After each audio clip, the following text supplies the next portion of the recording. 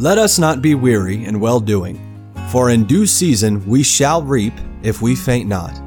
Believers have God's promise that when we faithfully obey Him and don't give up, we will enjoy the very best returns.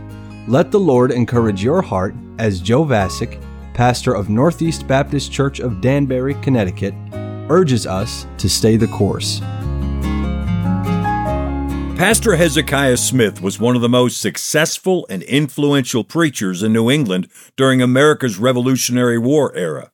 His name would be much more commonly known among believers were it not for the fact that he refused to sanction the writing of his biography, and he declined requests to commission the painting of his portrait.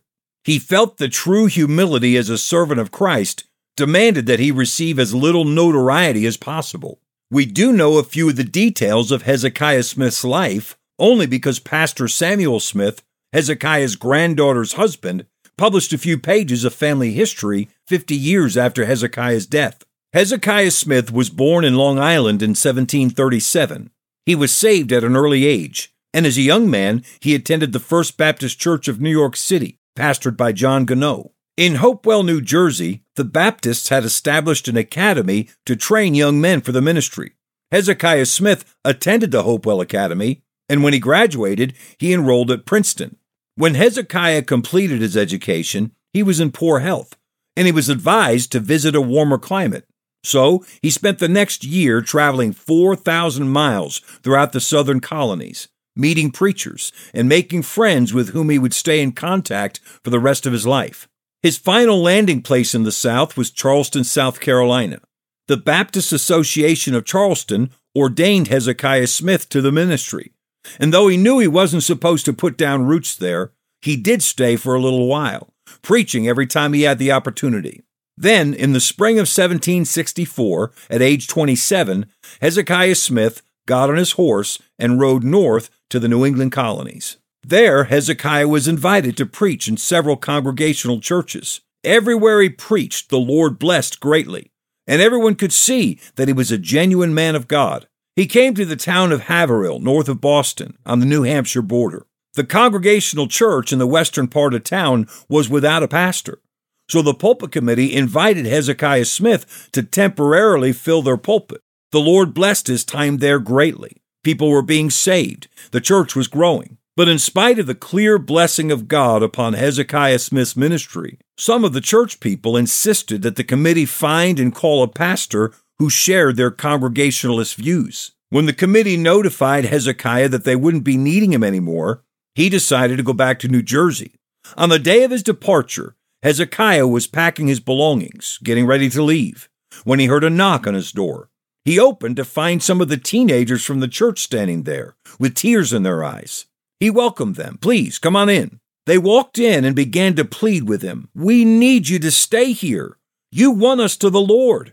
You taught us how to walk with Him.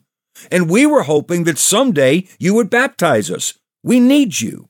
Hezekiah said, "My work here is done. I'm going to serve the Lord in New Jersey." And one of the teenagers spoke up and said, "You belong here. You'll be back someday. You'll see." And Hezekiah said, "The only way I'll be coming back here is if you pray me back." He led them outside, said goodbye, got on his horse, and made his way to Boston. Hezekiah spent that night in Boston, and in the morning he set out for Providence, Rhode Island.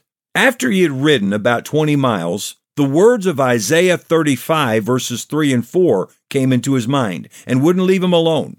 "Strengthen ye the weak hands, and confirm the feeble knees. Say to them that are of a fearful heart, Be strong, fear not.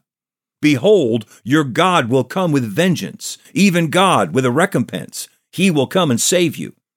He stopped his horse, and he sat and pondered what that could mean. After a few minutes, he started riding again.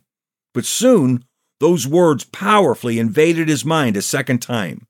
He stopped and thought again. Then suddenly, he pulled the reins and steered his horse back towards Boston. When he arrived, he found two men who had been sent from Haverhill to make him an offer. "Brother Smith, we represent a group of people who want to form a Baptist church, and we want you to be our pastor." Hezekiah followed the men back to Haverhill, and he was welcomed by a crowd of people who let him know that they were very excited to have him back. The next Sunday, he preached to those people from Acts 10:29.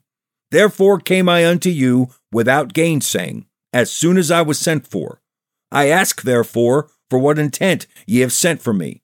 Those people officially established a church on May 9th, 1765.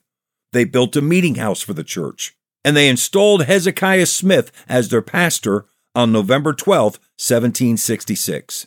He served in that church with great success for 40 years. He married a woman from Massachusetts, and together they had 4 children. When the Revolutionary War began, Hezekiah Smith was made a chaplain in the Continental Army, and he became close friends with General Washington. He methodically established a total of 13 churches in area towns and in New Hampshire and Maine. Hezekiah Smith died in January of 1805 at 68 years of age. Pastor Samuel Stillman of Boston preached his funeral from Acts 13:36. David, after he had served his own generation by the will of God, fell on sleep and was laid unto his fathers. Christian, serve the Lord with everything you have in the place that He has for you. Stay the course. We pray that today's program was a blessing to you. If you have any questions or comments, we'd love to hear from you. You can email us at staythecourse@nbcdanbury.org. God bless you.